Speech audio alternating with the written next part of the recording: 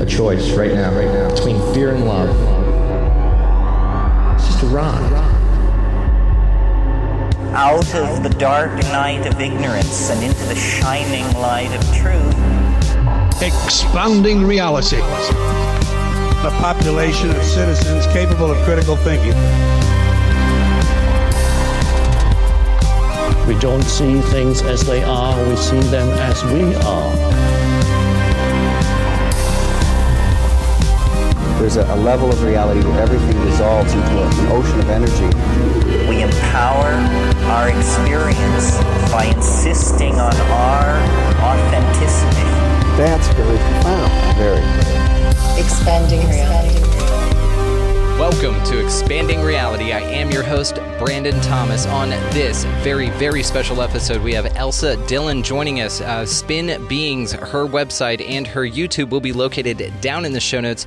She is an experiencer dialed to 11 with her family. Her husband, Richard, and her have 8 kids together. They all have experiences with exceptional beings in the most remarkable ways. Her stories are fantastic, the experiences that they've had, and she is just an absolute sweetheart. So thank you again, Elsa, for coming by and hanging out with us and representing the Dillon family for this just myriad of amazing experiences that you and your entire family are having.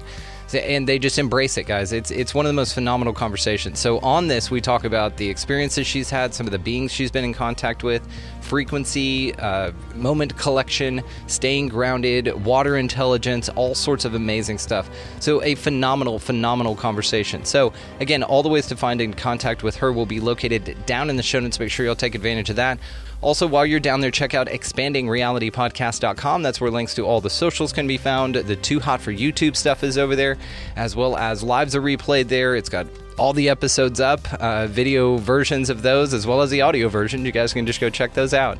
And it's a wonderful way to support the show by also signing up to become an Expansive Insider. That's the best way to support the show, because you get something amazing out of that as well for that investment in our mission, which we are on a mission to hit 1,000 members. We are well on our way, so you guys come on over. Tons of bonus conversations, guys. Panel shows. We have the X panel series. Just did an amazing one on contact. You guys have got to check that out. We have frequency theorists going on over there, where a bunch of us musicians get together and talk about music and conspiracies, and we have all the bonus stuff going on, the intellectual troublemakers. It's just a huge, huge wealth of additional content for you guys to check out, all for helping the show anyway, which is supporting the show that supports you, right? Also down there, this is a value exchange model. So if you feel called to support the show and exchange value with us, there's a little link down there, and you can invest as much or as little as you'd like. It's up to you, but it absolutely helps. Any little bit goes a long way, guys. Again, value for value. That's what we're doing here. So let's get to this incredible, incredible conversation, guys, with Elsa Dillon. Welcoming to the show, we have Elsa Dillon hanging out with us. Spin Beings is your website and your YouTube, which I'm going to be linking all of the ways to find you, because you're fascinating and amazing, and I cannot wait for my audience to get to know you better. We just had a chat. I'm blown away by you. Absolutely blown away by you, your family, your story, everything. So if you don't mind, Elsa, just tell us a little bit about you. Well, hello, everyone.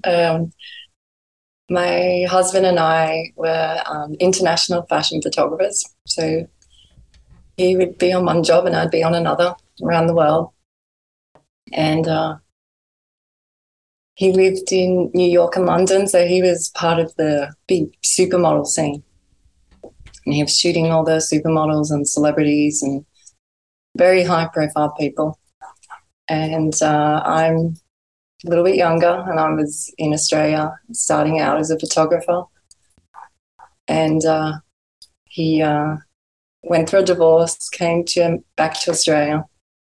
And then he went on the search for me. He went looking for me. He heard my name through models, and he was like, "Who is this lady? I've got to meet her. I've got to meet her."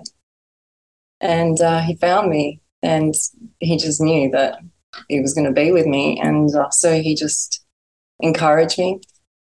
At that stage, I wasn't a very big photographer, and he said, "I want you to go and visit everyone in Australia, and go, but not with your agent. I want you to go and do it separately. Go and visit everyone." I went and visited everyone, And with that was in 1 week. I got booked for every single job, every high-profile job in like Marie Claire, Vogue, all the advertising. I went from being a struggling photographer to buying a house within a couple of months, paying all my debt off. And we just, Richard and I, just that's how we were in everything we do. We kind of, he helps me, I help him, he helps me, I help him, and we just keep, chipping away. That's our saying. Chip away, just keep chipping away. Anyway, we started having kids, and I've never held a baby before, so I'm not a maternal type female. I thought that our kids would go to boarding school, but boy, was I wrong. We started having children. We had no plan. We had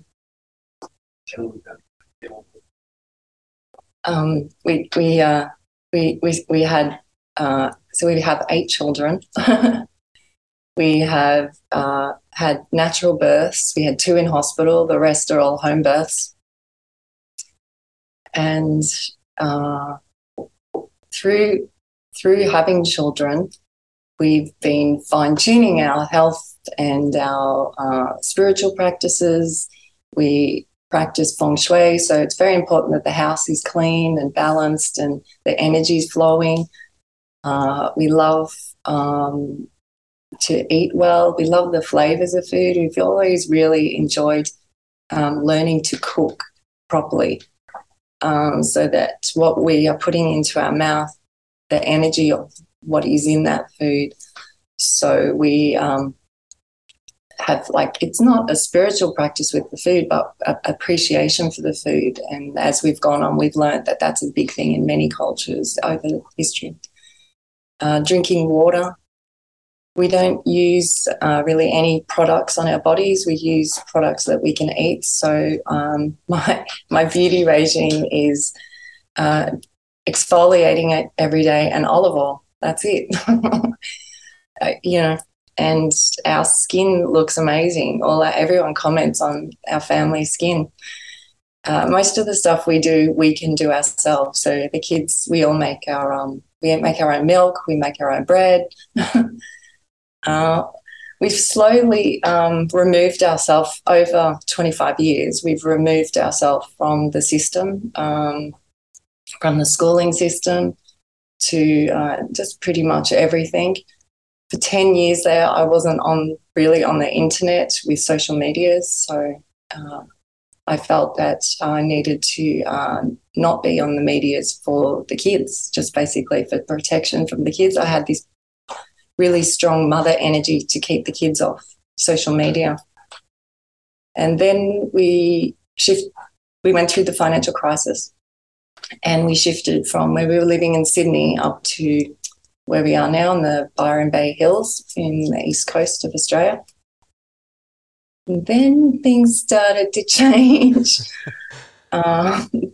We would just be walking through streets, and it was like how you see in movies, people would just come up to us and hug us or hold our hands, like complete strangers. And they were saying, "I'm so glad I've met you." And the kids would be looking at us saying, "Oh, do you know them? Have you photographed them?" And we're like, "No, I have no idea who this person is." We started having a lot of electrical issues in our farmhouse, and 2 of our children started to get quite ill in this farmhouse that we had shifted to, and we couldn't work out what it was, and not really any medical practitioners could help us, and we started realising that they were getting sicker and sicker, and my daughter's face swelled out so far that she couldn't really look out of one eye. She looked like a stroke victim. Her face, she was grinding her teeth. She lost her memory. The other son, if he cut himself, he wouldn't heal, which doesn't sound like much, but with a young boy, it would accumulate so that wouldn't heal, then this wouldn't heal, then that wouldn't heal, and it just got really run down. So I kept asking the universe to help us. What's wrong with our children? We've shifted up to the country and they're getting sicker. What's going on? And one night, the electrical meter box blew up and the house caught on fire. So we've been having electrical shortages in the house. And then this one night, it just blew up. And the house caught on fire, like smoke went through the house. But it was okay. It stopped. We called the electrical company and they would just happen to be driving past our driveway in the middle of nowhere. Like we seriously were on the phone and they were driving down our driveway and we were going, this is weird. So we got like 3 or 4 huge trucks. The electrical energy man came up and said, who are you people? How did we get here when it just happened? I was like, I have no idea. So you've got angels looking after you. Yeah. That's what he said to me. I went, really? He goes, yeah, you got angels. You guys are different like that. Anyway, that night we couldn't sleep and I started researching because they said they might have to put on a different type of meter box. So I started researching and I learned about EMF, electrical magnetic field, and this was before any Tao as well. And then I realised that our children were seriously affected by this meter box because it was near their bed. And, that was really tough because our children were deteriorating. We shifted them away. Within 24 hours, my daughter had a memory. She remembered something. She stopped grinding her teeth. Her face swelling went down. I mean, it was so swollen that we had to take her to hospital, which I really don't like going to, but we had to stop the swelling on her brain. It was severe. Yeah. Shifted them away from the bedroom. We put a lead lining box near the meter box. And we learned about aliens, ETs and angels on that night. Well, it just from that point on, it was like Rich and I were laughing because the next morning it was like, they must be like sitting up there and electrocuting, shorting the house out. And they go, okay, we're gonna have to explode them now. They're not listening, and it's actually a really good way to an example to look at the awakening process. That little signs will come up for you, little signs. Are you listening? Okay, we're going to have to cause dis-ease now because you're not listening. You're far too busy in your 3D world and you're not listening. Okay, we're going to blow the meter box up or we're going to break your arm or you're going to have an illness so that you can stop, allow space and reevaluate what's going on with why you're here on Earth. And that's what happened to us. So our children got healthier. We took them to, I'm going to bring this up.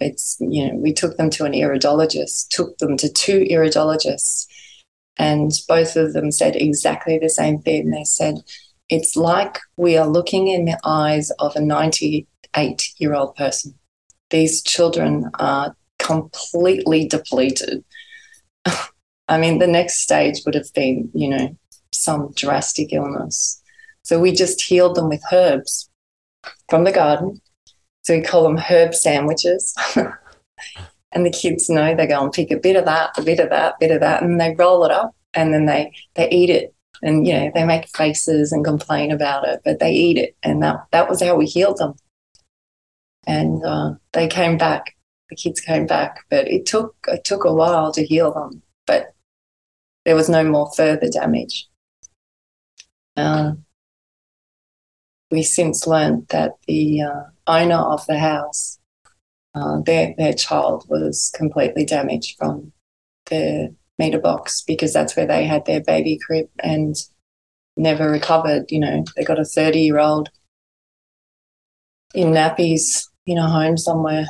Yeah, so... and that was from an old meter box. That wasn't from one of these digital ones. And so we bought a meter. This is still before Towers was out. So we learn about energy. We learn about all the power points. We learned that we are a conductor of energy. And, then it started to, all these things start melting into everything else we've been practicing for, all the years. So it's like we went on a healing, cleansing process, and then we had this awakening to angels and ETs, yet still nothing has presented at this point. And then one day I was in the mirror doing my hair, and I'm not black hair. I actually have long blonde hair, and I was doing my hair and asking the mirror, why do I have black hair? Why is this the way I got my hair? And I got my hair from after having our fourth child. I got postnatal depression, and I was on a job, and the makeup artist said to me, "You look awful. You look haggard." And my hair was falling out a little bit on one side, and I just had a baby. They were like, the baby was probably 10 days old.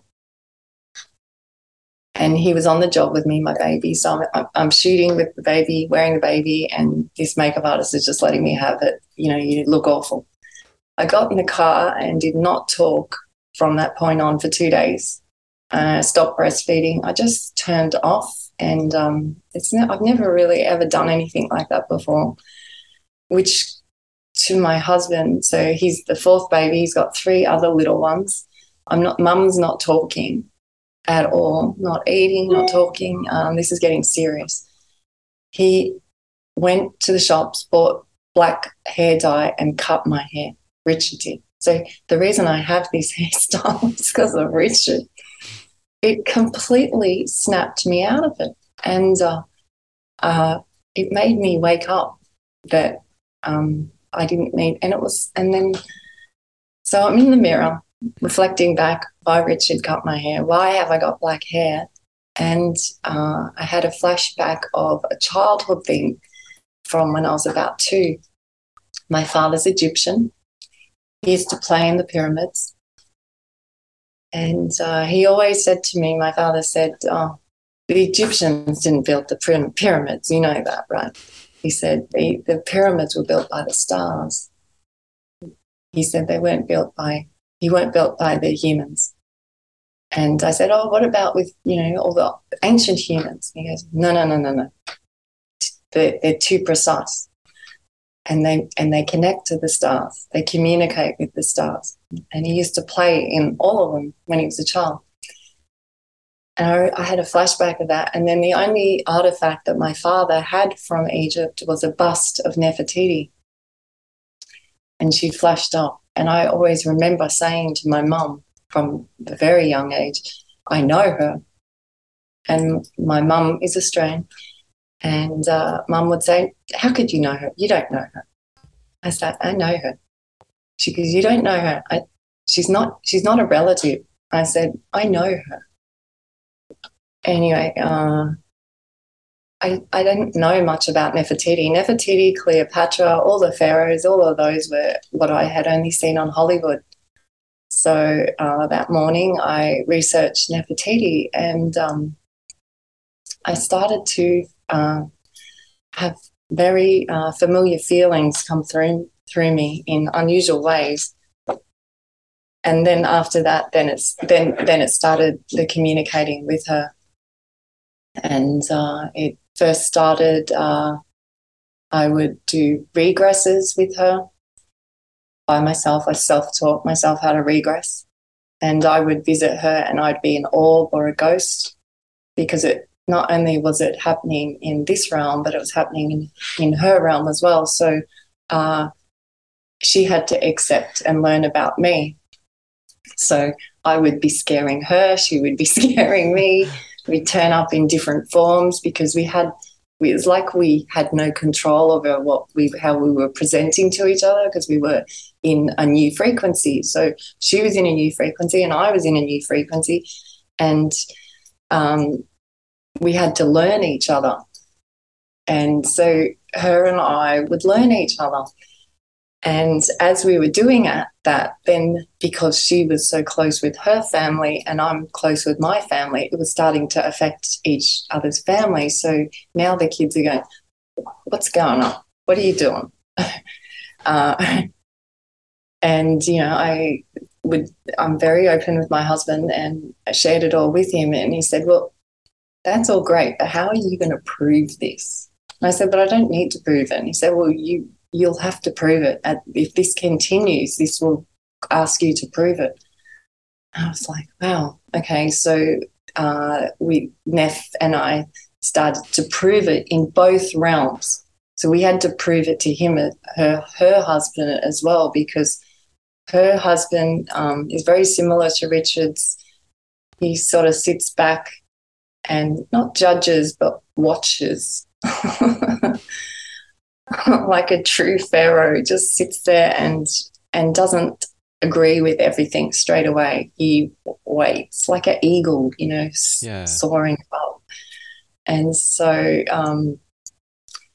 the first real happening that was proof for my family was I regressed with Neff, and Neff took me to Toot's tomb that was covered in mold, and I had a lot of mold in my lungs from the little farmhouse that we lived in.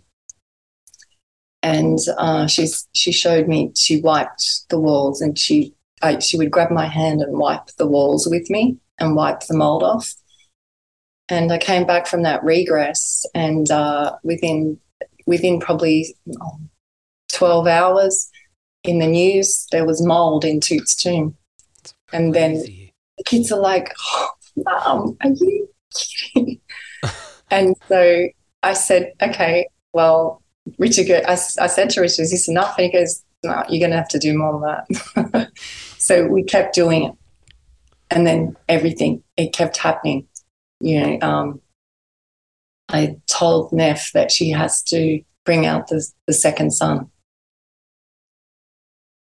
Because history, in our history books, because I've been studying this family now for 10 years, over time they keep changing it. You'd be shocked how much history keeps changing, and they don't change it a lot. They just twig it, and they keep twigging it. And I go, and even our kids go, how can they change history? And I go, yeah, well, that's a confirmation for us. That's a confirmation for you kids. Anyway, so I said, you got to bring out the second son to Neff. So they put together a huge ceremony for the second son, and it was like a bringing out of the second son. And then, sure enough, in the news, oh yes, by the way, the family could possibly have a second son. So at that stage of the family, we're like, yeah, this is happening. I did tell a really close friend about a little bit about this, and at first when they were listening they were like, yeah, this is amazing, never saw him again. Yeah. And that was tough. That was hard because that was a lifelong friend as well. That's okay. That I understand. It's weird. Anyway, I just realized I can't speak about it for a while. It's not ready. So I kept asking, what am I supposed to do with all this information? And they said the answers are in the rocks. The answers are in the rocks. And I was like, okay, so I've got to talk to rocks now. And we came across this father and son called Steve from Forgotten Origin. And he actually just lives just in our region. Anyway, he talks about the Gosford Glyphs, and the Gosford Glyphs is where we used to spend all our day, like most of our weekends, riding a motorbike. Now, just probably half an hour from the Gosford Glyphs, where we would ride at this secret location, were hieroglyphs. And, we spent 4 years there. So the first 4 children were around hieroglyphs. In these hieroglyphs and Aboriginal carvings, lots of drawings of space language, I call it, in the rocks. But I didn't know this. I didn't know this when I was there. I was taking the dog for a walk with the kids and enjoying the rocks. But I was by myself a lot or with, just one other mother. And I was just sitting there and rubbing my hand around these carvings, which is what the ancient ones do. They all rub their hands around the carvings. And so I felt that had a really important part because they were the first children coming through. With Steve Strong, he brought information out about this location, and now the government has it and it's all shut off. Oh. And this actual particular location isn't really known to the public like the Gosford glyphs. And then I heard Steve say it's called the beginning place. And I was like, the first day that we went to that location was the first day I was pregnant. The first day we went to that location, it was a total eclipse. I was like, you just can't make this stuff up. No. And I know Stephen the father and son team, I heard about this on Mysterious Universe, a wonderful show over there in Australia as well. Huge fans of them. And they talked about the Strongs coming up with this origin out of Australia to where they could actually track history and artifacts and skulls and everything back to that actually man came out of Australia, not Africa, which was very, very interesting. Yeah. That was wild. These hieroglyphs, we would drive through the Gosford glyphs, and this was way before we had shifted up to Byron Bay, and we would drive through them. And I'd say, can you feel that? And Richard would say, yeah, I can feel it. There's something going on here. Yeah. But we have that all the time. Richard and I go more by our feelings for our photo shoots from when we were children. Richard's been awakened since birth. Like he's super sharp. He's meditated with the sun, especially since he could ever remember. He astro travels. He's amazing, Richard. It more happened. My world kind of shut down and had to restart again. My belief systems when I did meet Richard, because the world wasn't what I thought it was as I was growing up. You had the policeman, you had the lawyer, you had and so my world did change a lot then. And it wasn't, I realised back then that it was more than money, it was more than education or hierarchy or status. It was actually about energy. Mm-hmm. And it was about the spoken word as well. It was about and who crosses your path when and how. And so that was like a formula that we built on to right now. It's incredible. Yeah. Absolutely incredible. And you and your family, again, I'm going to link all the ways to find you guys down in the show notes, but Richard's a sweetheart. Even before we hit record here and we're going, he kept checking in on you. He said, hey, we were up all night, and you moved the animals around, so they've been up, and so he brought you coffee. And he's just so sweet. I can hear it in your voice, the way you speak about him. And then same thing, just he didn't, know me, and he was popping in there and saying hi and checking on you, making sure you're okay, and bringing you coffee, even though you didn't ask. It's just super sweet. You could tell that you two have a very important mission here, and especially with the next generation that you're raising. And so it's like you guys were both gifted each other. It's just like this beautiful partnership that I think is so amazing, because now you can articulate these extraordinary concepts to your children together in a way that's conducive and loving, to where it's just like him in meditation growing up. It's just the way, and there's nothing to be scared of, and it's okay that it doesn't happen for other people. And we're extremely fortunate to be able to get the knowledge and wisdom and experience and contact with these entities that we do. It just seems like it just seems like such a great relationship, just to be honest with you, just again, based on what you've talked about here, but also, what I've seen and paid attention to in our interaction before the audience was involved here. So you guys just have the sweetest relationship there. And I want that kind of, bond for everybody. I'd love that kind of partnership for everyone. So, what adjustments have you made in your life since meeting him, but also since having these extraordinary interactions that you've had? I know you're already extremely mindful about your diet, about social media, about all of those things, but what else have you needed to integrate with this new information and to remain a human being in this place, kind of having a spiritual being, having a human experience? Well, we started with kinesiology. That was the first one for me, because I had to layer a few layers of my belief system. And we take the kids to kinesiology, and that was great. So it's like we go through everything, our health, everything, and astrology. And then if things still didn't feel right, then we go, okay, we need a kinesiology session, because there's obviously a block that I can't, my mind is blocking the block. So, right. Yeah. Which was great. So, because I really one of the things that I wanted for the children is I didn't want my fear or my belief systems being transferred to the children. So I wanted to clean myself up. So I really did go on a clean up of my emotional issues or beliefs or hang-ons, and so I really cleaned as much as I could, and I'm still doing that all the time. Oh, we are, but you did can't stop. It's just you peel off a layer and there's another one. You're like, oh, hi there, I forgot about you. Didn't even know you were there. Yeah. But you're doing the work, which is huge. Yeah. Rather than doubling down. I mean, I was raised in a home to where my parents were, you will do things like this because this is how you get by. And there was no other alternatives. There was no other room for interpretation on that. What we believe religiously is the only way. How you do this is the only way, and these lists of very rigid parameters. And that's how I grew up. So I just broke out of that. Like I was like, no, thank you, and shed my skin on that.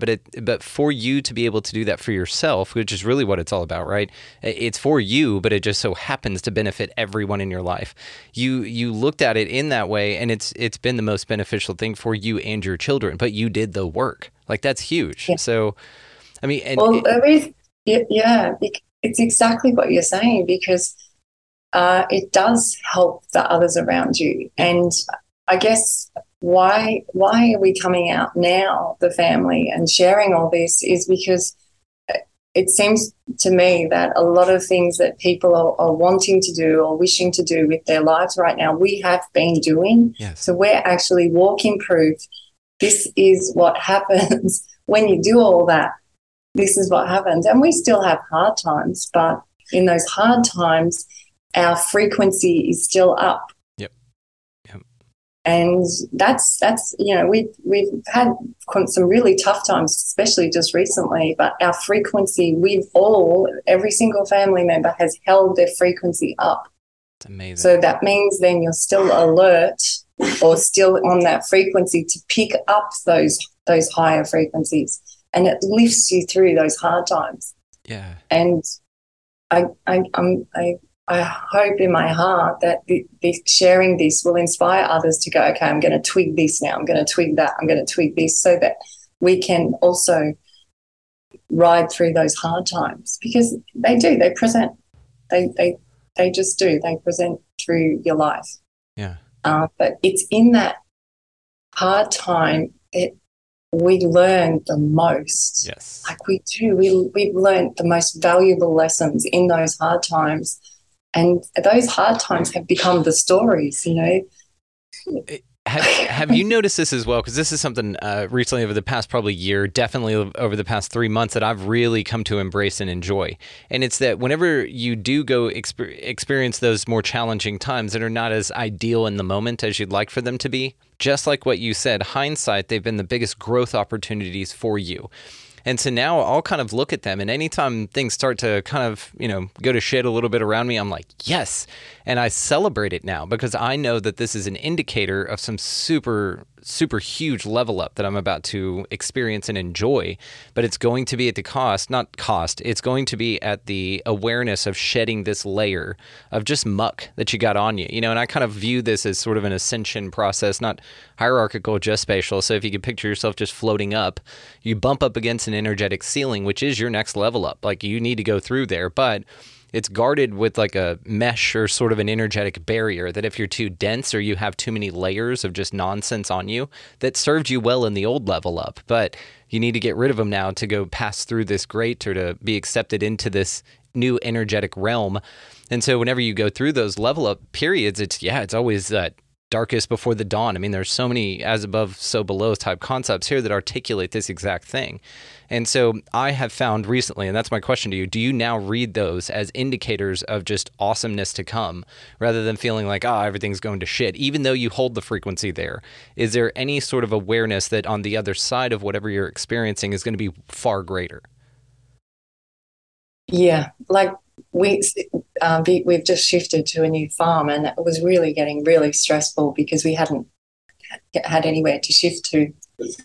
For 6 months, we were looking for a place, and it was only in the last 3 weeks that we found somewhere to live. And we were going, we're going to have to live in our bus, get rid of all the animals. We had lots of animals. We had 10 horses, 80 chickens.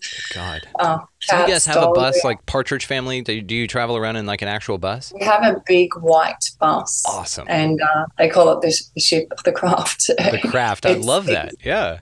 It's 13. The reason we love it is because it has all our longboards in, so we can put all the surfboards in, all the shopping, and we got like a bed in the back and a stove, and we carry all our filtered water with us, so we can. Sounds like the only way to travel. Like my wife and I would do that if it was just us two. Yeah. We all can't sleep in it, but it's a great day bus for us. Maybe. Yeah, maybe we'll use it as a sleeping bus later, but not now, not with all of them. It's still just add that second deck to it, make it a double decker. It's another. Go up. Yeah.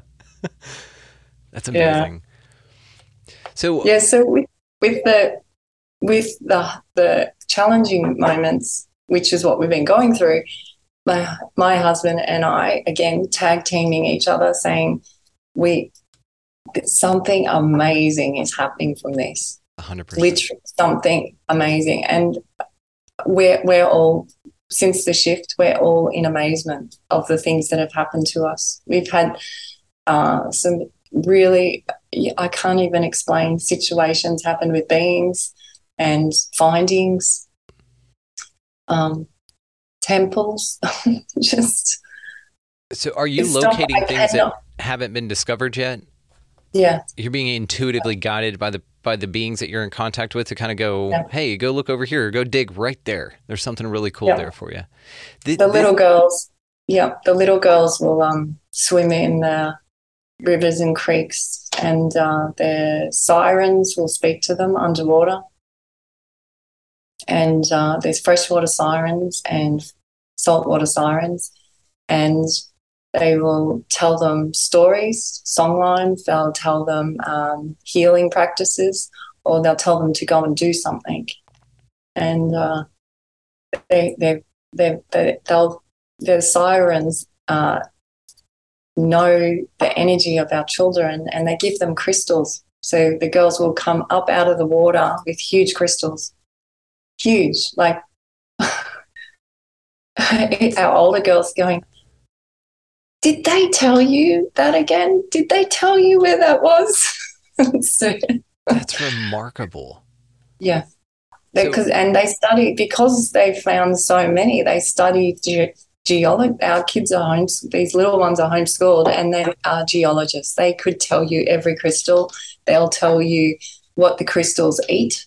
They know if they're eating rocks, and they'll say, you got to put that one back because he's still eating. Oh my God. He'll say, this one wants to go to a new location. This one wants to just come out, hang out with us for a bit, and then he wants to go back. Oh my God, that's interesting. Yeah, but then they use those crystals to connect with beings as well. So the Fey world and the sirens and the animal kingdom and the crystals seem to be connected with the up there. Wow. They're all connected somehow. Yeah, and that's what I was going to ask, because you are contacted by so many different entities and beings, and even your daughters are privy and have some information of some beings that they get received information from, but that maybe you're not in direct contact with, but they are. And so you get kind of this amazing... You have like a really great resource to tap into, because you have all these etheric and esoteric resources just at your fingertips. And just from the most mundane of things, like going swimming in a river, pop up with a crystal, and now you've gotten, this interest in geology that your children have gotten, but also you've got this reverence. It instills this reverence and awe for nature, for the universe, for the magical things that are here. And so it's so cool, again, that your family just picked up there. After you and Richard met, you guys moved on, you had your children, and then they're just born into this, which I think is, this is, and I've talked about it several times on the show, but this type of upbringing is something I'm so excited to see, because now your kids are going to go out, and all 8 of them are going to go write books and be lecturers and be on shows and hopefully start their own shows, which if I can help in any way, please let me know. And to now these next generation of people that grow up with this, that have never been told that it's evil or that it's bad or that it's wrong or that it's weird, like they've just been encouraged to just be curious and to just follow your curiosity where it goes. And like, again, that to me is so fascinating, because now I'm so excited to see what this next generation of people who, like you and Richard, have raised children to be, what does that next generation look like in a household that comes out of that? I am just so excited about the possibilities of the next generation having been exposed to things so freely and so encouragingly as you and Richard have done. I just think it's so cool. Now, do you guys have one thing that is interesting is that people ask what our gifts are, our abilities, but they don't think of them as abilities or gifts, because they just have been doing it since birth, right? So they don't feel that they stand out.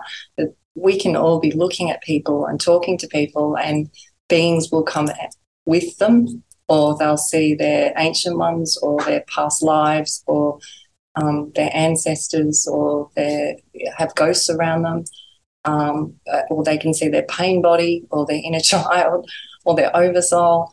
And our kids can see all these things with people. It is amazing. See, and I think all kids are born like this, right? It's just they're told, what's the old joke? You're told the first few years of your life how to walk and talk, and the rest of your life how to shut up and sit down, right? And so you guys just skipped the step, and you just said, no, keep learning how to walk and talk. Like, this is all part of it. This is encouraging, because we, as kids, you get like, imaginary friends, right? Maybe they're not. Maybe they're actually people who've crossed over, or spirits that they're in communication or contact with, or entities or beings. I mean, there's such a tapestry here, and I do not disagree with you. I actually strongly agree with you that it's all connected in some way and just kind of presents itself in different ways. So you've just fostered this environment where these kids didn't have to feel that what they were experiencing naturally, which again probably happens for all of us. You skip that indoctrination period to where you just had to tell them how to live their lives, and you encourage them to follow their own curiosity and to really explore it. Again, which I think is absolutely fascinating and amazing. I just think all of this is crazy interesting, and your family's fascinating. So I definitely want to talk to you about frequency. So let's just talk. What does frequency mean to you? Well, this is good, because I was talking with Richard yesterday about this. When we were shifted up to Byron, the gentleman that would do kinesiology on us in Sydney said, you need to be aware of this, is when you shift up there, you're shifting up to the lands where there's a lot of obsidian under the ground. And I was like, oh, yeah, okay.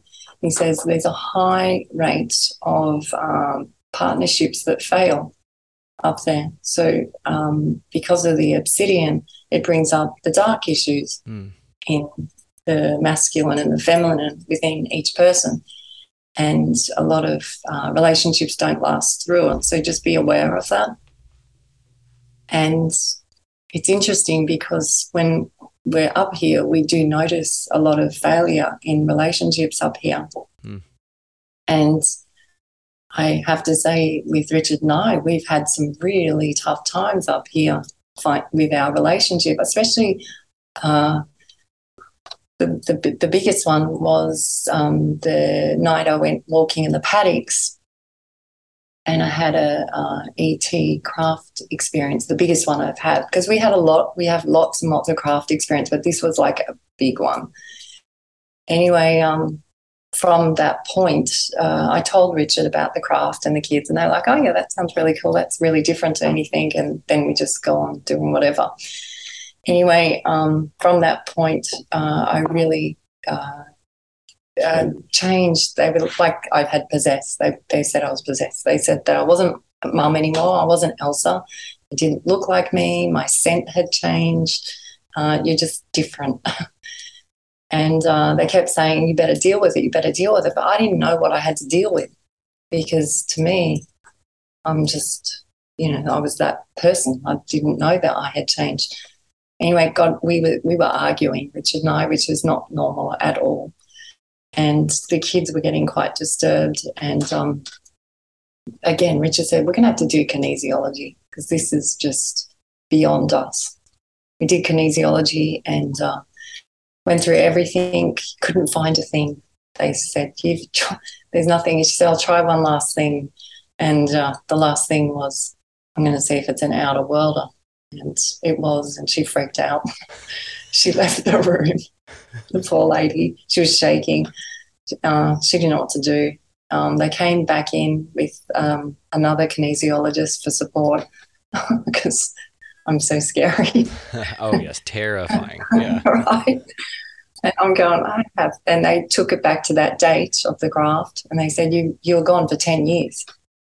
I was like, how was I gone for 10 years? And they said, you were gone for 10 years. 10 years. But 10 years, but I was only gone, 20, I was only out there for 20 minutes. And then I realised that time really isn't what we've been taught to believe.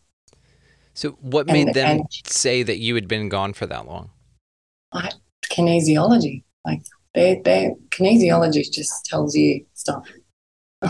Well, if you don't mind, just for the audience's sake then, when you say kinesiology, what do you mean when you say that? What is the practice all about? The practice of kinesiology is they test your hydration, they test your oil, they test your salts and minerals in your body. They check your chakras if they're in line and clean, not blocked. And once they've done all those checks, then they start going through things through your life. And basically, there's different ways to do it. They'll hold your hand. I think most of them hold your arm, and they test for. So the principle is that your body doesn't lie, and it's not that you lie. It's just that your mind plays stories or tricks on you that hide things from you. Yes. And it could be in this life, it could be in your incarnation. And you'll think, oh, the reason I'm this way is because of this fight I had with my boyfriend back then, or this. But it's usually with kinesiology, it's something a school teacher said when you're in, grade 1, or it was something that happened at a shop. It'll be something so minor, and it just triggers or twists you into a way that probably isn't serving you for the best. So kinesiology will find the date and take you back to that, and then they do a clearing on it. And then pretty much usually you leave kinesiology, and within 24 hours or 48 hours, your life adjusts to the way it's sort of supposed to be. It's amazing. So they're able, because the body keeps the score, right, on any level. Yeah. And so, yes, it is trapped, and it'll manifest in different ways. And this is why when people are getting Reiki or any sort of healing, their leg will shake. Like one will shake really weird or something like that. And they're like, oh, yeah, you have trauma stored there, and you didn't even know about it. It's when you get in those hypersensitivity, those states of hypersensitivity, then you plant seeds over there, and then when you return to baseline and all of your emotions and your adrenaline's not running and everything's back to your normal baseline, you don't see them because they were planted over here in a state of hypersensitivity. And sometimes it takes a state of hypersensitivity, sort of like an ayahuasca experience or another traumatic experience, to pull you to to kind of expand you back out to that point. And then you're like, oh yeah, there it is. But it's interesting whenever the body keeps the score again like this, and you can feel it vibrate in tremors in little ways, and it'll manifest like that. It'll also manifest, like you said earlier, in dis-ease. This is where a lot of people get skin issues and stuff like that. That's why your skin looks beautiful, because you guys just don't have to mess with that. And it'll manifest in different ways. And so this is, one of the biggest issues I've got with the medical community. They treat symptoms, not actual issues. And anybody worth their salt in medicine will actually go down and get to the actual psychological or the memory root of what's going on there and why it manifested physically in that way. As you said earlier, I completely agree with this as well, that, the universe, life, everything will show you ways in little small increments and be like, hey, do you want to change this? Because here it's how it's being presented to you now, and you just bat it away like a little mosquito. And then later on, it shows up as a pterodactyl in your life to carry you off. And it's like, hang on, what is this? It's like, well, I was a mosquito earlier and have been for a long time. You could have dealt with me then, but now you get this winged beast in front of you that you really have to deal with. And this, again, it's just so interesting to take it down this road. And then also, again, though, for you guys to be so aware of yourselves enough to just be like, I'm not going to take a pill. Let's go find out what actually happened and where my trauma lies. So she could tell that you had been energetically gone for 10 years, but physically it had only taken you about 20 minutes. Now, did something happen within that 10-year time period that made them feel that you had brought back something as far as like stored in your body, like a trauma or something like that in that amount of time, which is why they said that? Well, so I come out of the kinesiology session and I get in the car, and Richard's, so supportive, waiting for me. And he gets in the car and he goes, so, what's going on? And I said, well, I'm not possessed. And he goes, oh, great. That's so good to hear. He goes, what is it? And I go, oh, it's that ET craft that I told you about in November. And he goes, oh, so you're not possessed? I went, no. And he goes, oh, that's fantastic. Can't wait to tell the kids. Yeah. But, we can relate to the whole ET thing, and we can understand collapsing time, but possession, no, we won't do it. Yeah, it's like getting a clear bill on the no cancer. Like you don't have cancer. It's the same equivalent for y'all. Oh, I'm not possessed. Oh, good. Thank God. Yeah. Okay. It's just aliens then? Oh, yeah. Then that's fine. Okay, good. Can't wait to tell the kids. They're going to be so relieved. That's funny. So this is where it gets really interesting. So from that point, the ETs start majorly showing up. And this is where I met with a lovely, amazing lady called Mary Rodwell, and she's been dealing with ETs. She's like the guru. And I met with her earlier this year, and she was fascinated by the kids. And then we told her about Neff and Akam and the family and, the realm thing. And she was like, whoa. And then later on, after a few chats with her, she said, do you want to do a hypnosis? And I was like, oh, I've never done a hypnosis. And she took me through that craft day. So now it was like I wasn't allowed to know what happened on the craft. I had to go and learn all the ETs first and their languages and how many there were, and go through that process with the kids. So that was in 2017, and now I've got 22. So we've had to learn all that before I could go back to that craft to collect that information on the craft. Now that information on the craft that I've collected, I fully, completely understand.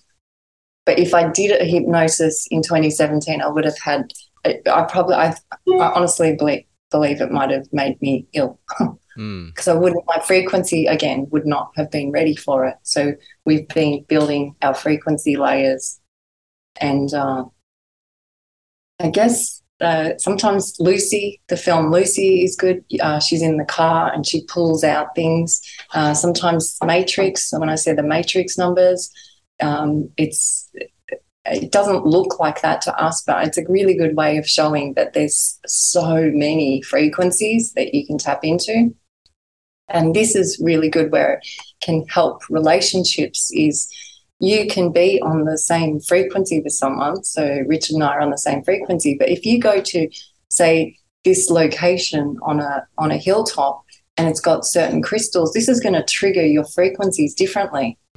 So it might rattle you to rattle you because you're dealing with the different frequencies, or one might be up here with the frequencies and one might be down here.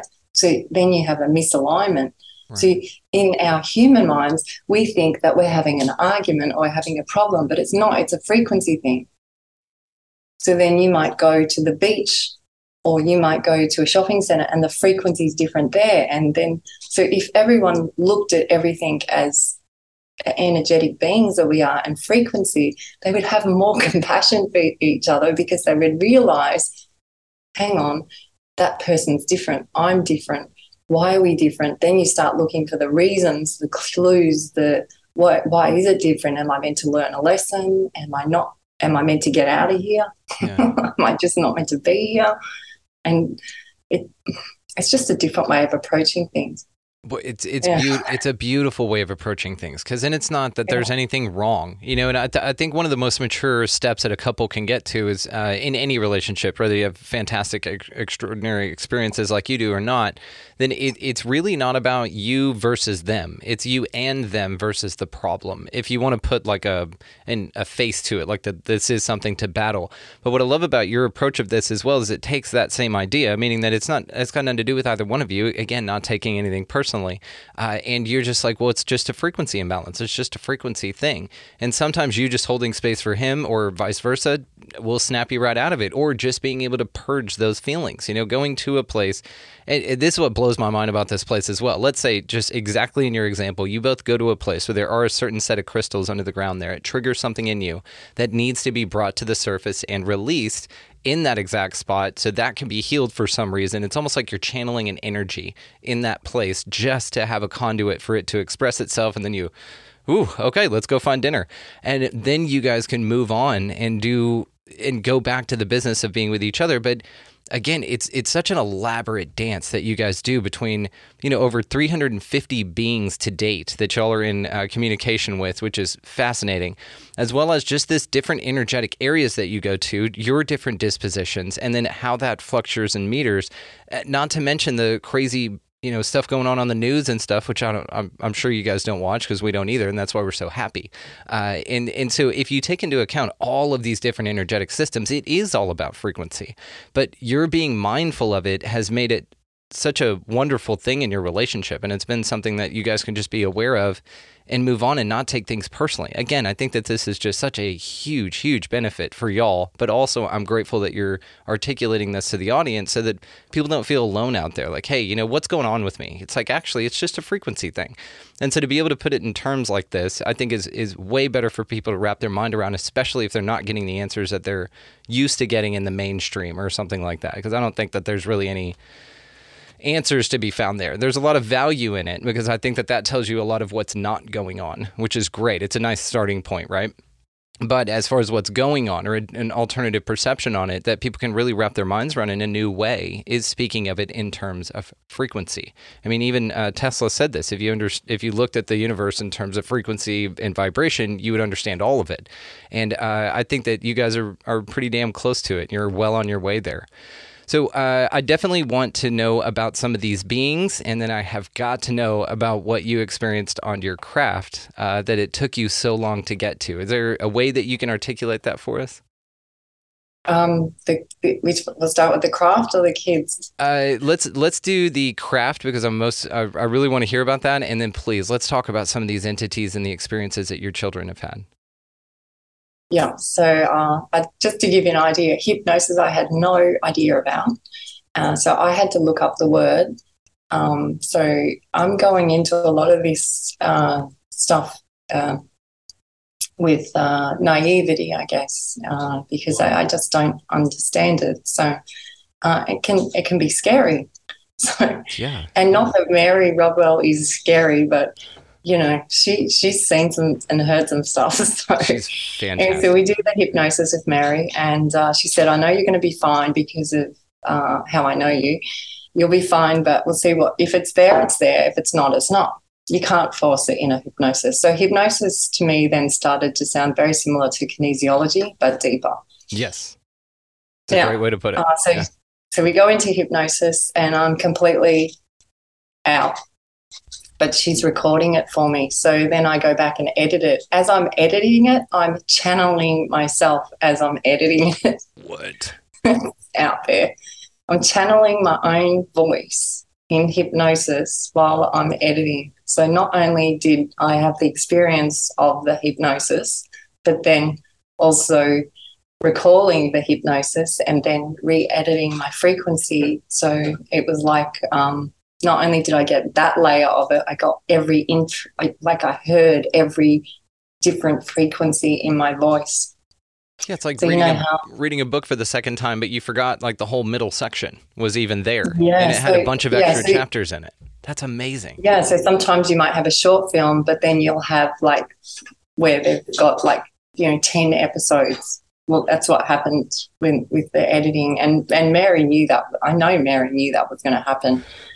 I realized that everything that I believed about water, how water holds all the records, it does. And water holds our records. But when I hear people talk of the Akashic records and things like that, it's in the water. And so that water travels through us and it has the feelings like us. It has energy like us. And it reminds us. And one of the ways I learned that is through gardening. So if you get genetically modified seeds and you plant them, I believe that you can return them to the core pie root seed original form. They have to remember with the water. So you might plant the seed and then the first cycle of that seed isn't so good, but you collect the seeds and then you plant them again and the water goes through them. And then the second or third crop, they remember who they are. The seed remembers who they are. So we're seed, right? Yeah. We start as seed. So there's no difference. So the more we remember the water and the more we connect with the water in us, then the memory comes back. So you don't need an IQ. The IQ comes from the water. And so I believe that intelligence is water. Amazing. Do you do any intention setting with the water that you put in your garden or anything like the Nakamoto studies? I had a friend, she studied him and met him, and she told me of him, and I loved reading. I loved all the beautiful pictures he took of how you talk to the water. Yes, it's brilliant. And the biggest one that I got is that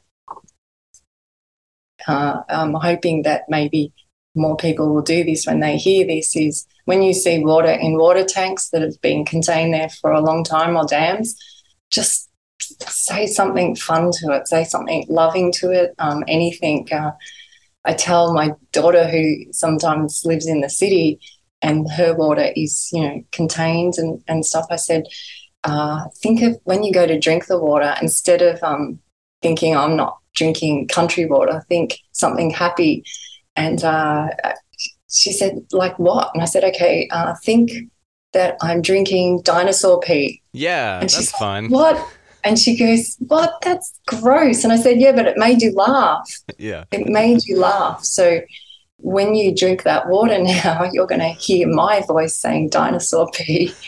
But that is, you're collecting the information of all those hundreds and thousands of years that one droplet has gone through, and that one droplet has gone through someone else over there in the world and through the grounds and through the information that one droplet of water has collected is going through you.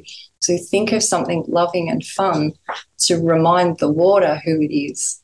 Once the water has remembered who it is, it can give you the intelligence back. So it's just like a friendship. But it's not a spiritual practice, I guess. I don't look at it that it is, but it isn't. We don't see it like that. It's just like play with it.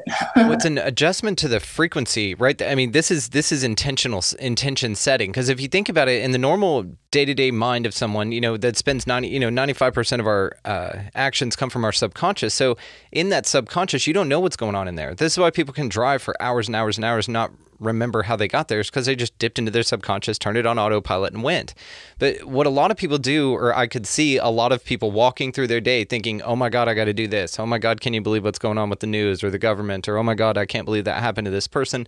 Like these oh my gods, right? And if you could just replace at least a few of those and then start the habit of just walking by a tree and going, hey, thanks for putting out oxygen for me, and replace one of those, oh God, my boss needs this done and I've got to blah, blah, blah. Or, oh, I can't believe this happened to me, rather than, oh my God, I'm on this beautiful walk right now, setting intention that everything that you come across is better for you having walked by it. And that type of just walking through your day changes you for sure, but then to anthropomorphize that and to change the grounds around you, because then now you're upping the frequency of the area so that anybody with, let's say somebody with all the crap on their mind, walking through that area may be distracted from their bullshit and be able to sit back and actually say, hey, this is an amazing place. I don't know why this place is so magical to me, but perhaps you walking through it earlier without all the bullshit on your mind is the reason that the vibe has changed. It's like you walk through and you purify it a little bit. You clean it up from all the distractions that are out here yelling at everyone else. It's a trap that a lot of people fall into, but this, again, it's just an extra way to be a little bit more mindful and to really just play with your reality. I love this. I think that that's a wonderful way to go about your day. I think it's awesome. I have a little story that happened last week for us that I'd love to share because it just explains what you just said. Oh, please, and it gives an example. So we're in the bus and we're dropping our son Jet to work. So he works on a farm. And we've come off all the country roads and we're just about to head on a roundabout onto the freeway, expressway. And as we were just about to head on the side of the road, a man opened his back of his car and he had 3 dogs in there, and the little one, little fox terrier, ran off onto the road. And this man was deliriously freaking out. He was running on the road, screaming, and the terror in him. Yeah. And Richard grabbed my arm and said, don't get out the car, because he knew that I was going to try and help him. He said, don't get out the car. Well, don't get out the car. We'll help him, but don't get out the car. Anyway, I could see Richard like sorting something out in his head. Anyway, he went in and I thought, oh, we're going. We're gonna leave this man. Anyway, it's rush hour traffic, so there's lots of cars on the road. And this little dog's running everywhere because he's just so excited, right? The dog's in his element running around, all getting missed by all these cars. Richard goes onto the roundabout with our big bus. He blocks all the traffic. He just stops the bus. And I'm going, oh, here we go. This is a classic Richard moment. He stops Richard. All the traffic on every direction. All the traffic now is banking up. So we've got 10 cars, 15 cars in 4 different directions.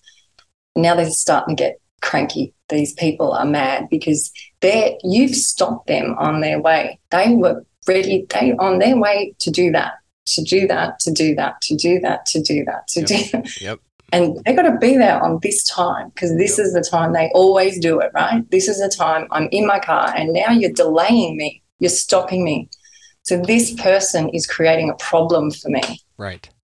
So they're really cranky. So now to them, it's a crisis moment, okay? So they're having a bad moment, right? But to us, we're stopping the traffic because we can see the dog guy having a bad moment.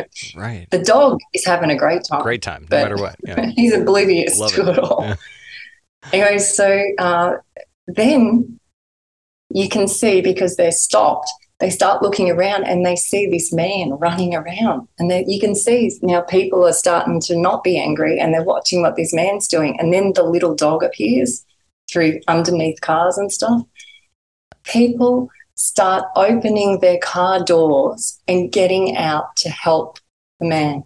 Beautiful. But not 10 cars, not 15, like 20 people, like stopped their life and got out with compassion to help. And this little dog is running to every car. Oh, he's got new friends. He's so pumped. Yeah.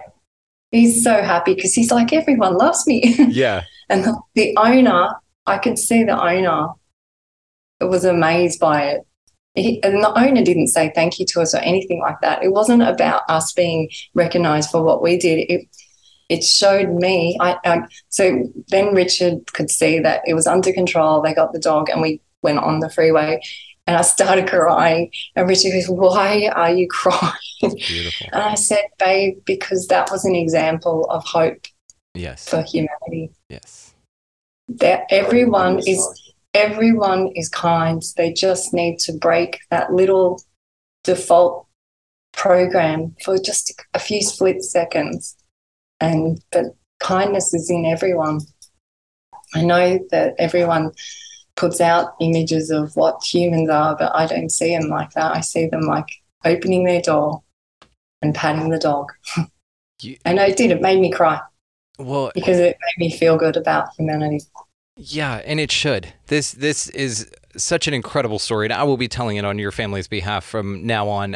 What an awesome, awesome story, because it's a moment for people to just remember that we're all in this together and that it's going to work out, and that it's okay if you're a couple of minutes late, because you don't want to slam into this dog and then just go, "Oh, what was that?" and then just keep driving. Like, there's a disconnect because people get so wrapped up in the nonsense, right? But really, there's a life to be had here, and there's experiences. And think of all the people that may have met for the first time on that roundabout. You may have, conscious coupled like 3 people out of that thing, because they just met each other chasing a dog. And now that's a wonderful story that anyone can get on board with. And it all started because of one man said, "You know what? I'm just going to park this bus right here for just a few seconds. And I don't care about the honks and anything else. There's a greater thing going on here." But that type of awareness, that's huge. Thank you for telling us that. That's just such an amazing story. Thank you. It's a good example. Yeah. Incredible. It's a good example. Yeah. Well, we got home and told the other kids the story, and we have Jerry. Jerry's our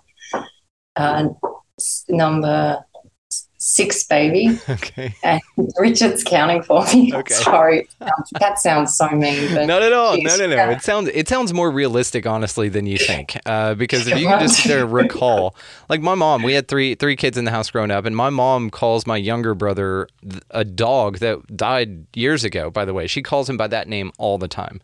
And so, my older brother and I, or my other brother and I laugh about this, but like my mom had 3 kids, simple, and then 2 dogs. And she called one kid the dog's name that's not even around anymore. We haven't had that dog in 10 years. And she calls him that constantly. So the fact that you have, a minute, a pause, and then can still remember it, by the way, which is absolutely brilliant. I think it's way more practical.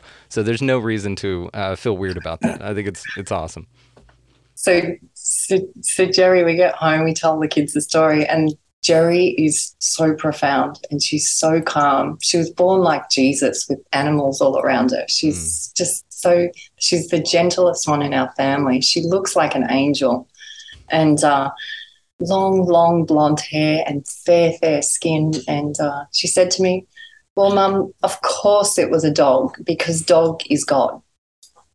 And she always says, she just says, "God was teaching you all." And I was like, okay, thanks. If you think about it, out of all the animals, they're the ones that practice unconditional love the most. They don't care what you do to them. They will love you no matter what. And I don't think I've said this forever, I don't think we deserve dogs anyway. Those are like our kids, because my wife and I don't have kids like you guys.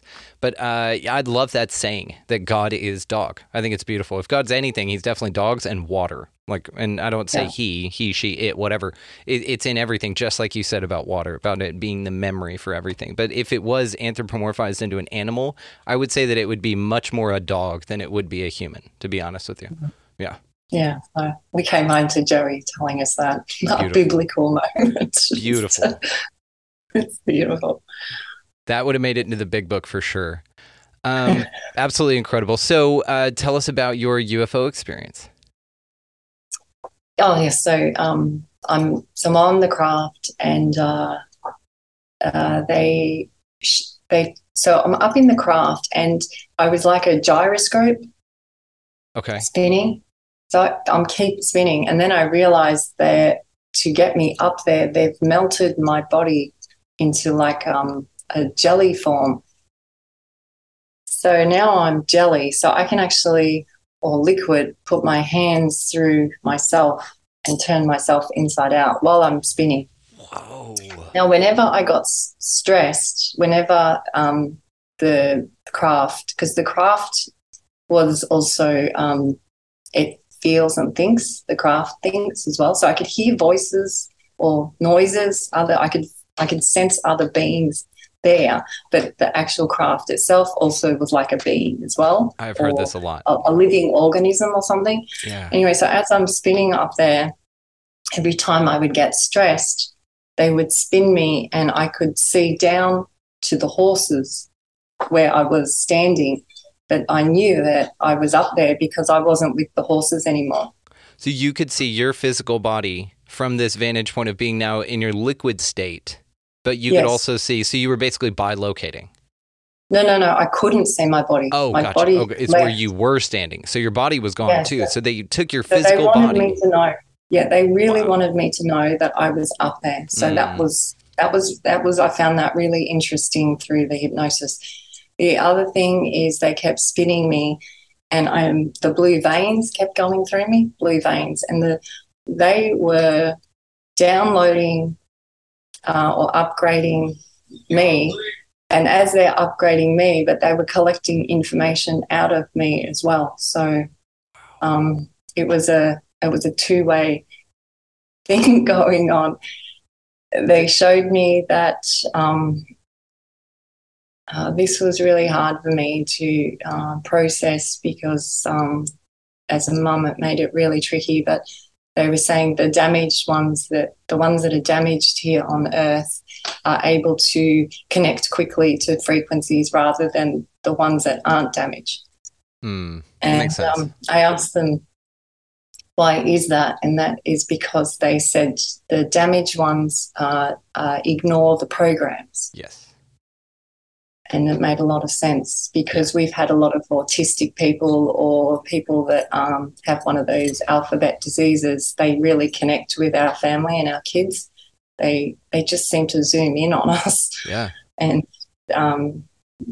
they seem to feel that we can feel that we can see that they're within us, their inner child or their higher self. So that really resonated with me.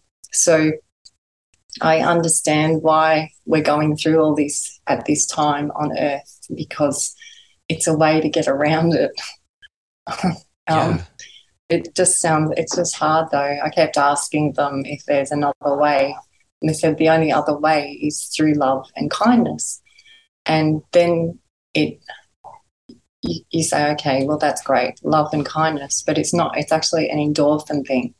It's about the atoms and the DNAs and the cycles that we're about to go into coming up with the orbiting, the way Earth is going to orbit. We need to have those endorphins running through our bodies more and more and more so it doesn't create disease in us, because those endorphins are going to assist us with the way the spin of the Earth is going to happen. So when people say they need to be lighter beings and they need to be in love, it's not how I thought of it, because I keep seeing beautiful pictures of angels and love, and it's not. It's actually a DNA, an atom thing in our bodies. So because you can hold different frequencies when those atoms are going through you than when you're angry or in fear or in worry. And they showed me that how you can heal things with that. But what else did they say? They also said it was a near miss. And I didn't understand what they meant by near miss. And they kept showing me all the planets moving and how close it came. So did it just come close in this realm, or is it parallel? But it was very close. And I have heard a lot of people in the media saying how it just came this close. It came this close. And they're showing me like a fine thread how close it is, how intricate, and how the dance of the cosmos is so it can come down to one droplet of water, or how amazing it is. The craft experience was the catalyst for our children. So it was like the craft experience had to happen, but I wasn't meant to understand the craft. And then we had to learn all this languages of all these different beings. So then I could go to the craft with knowledge. So then it collapses time,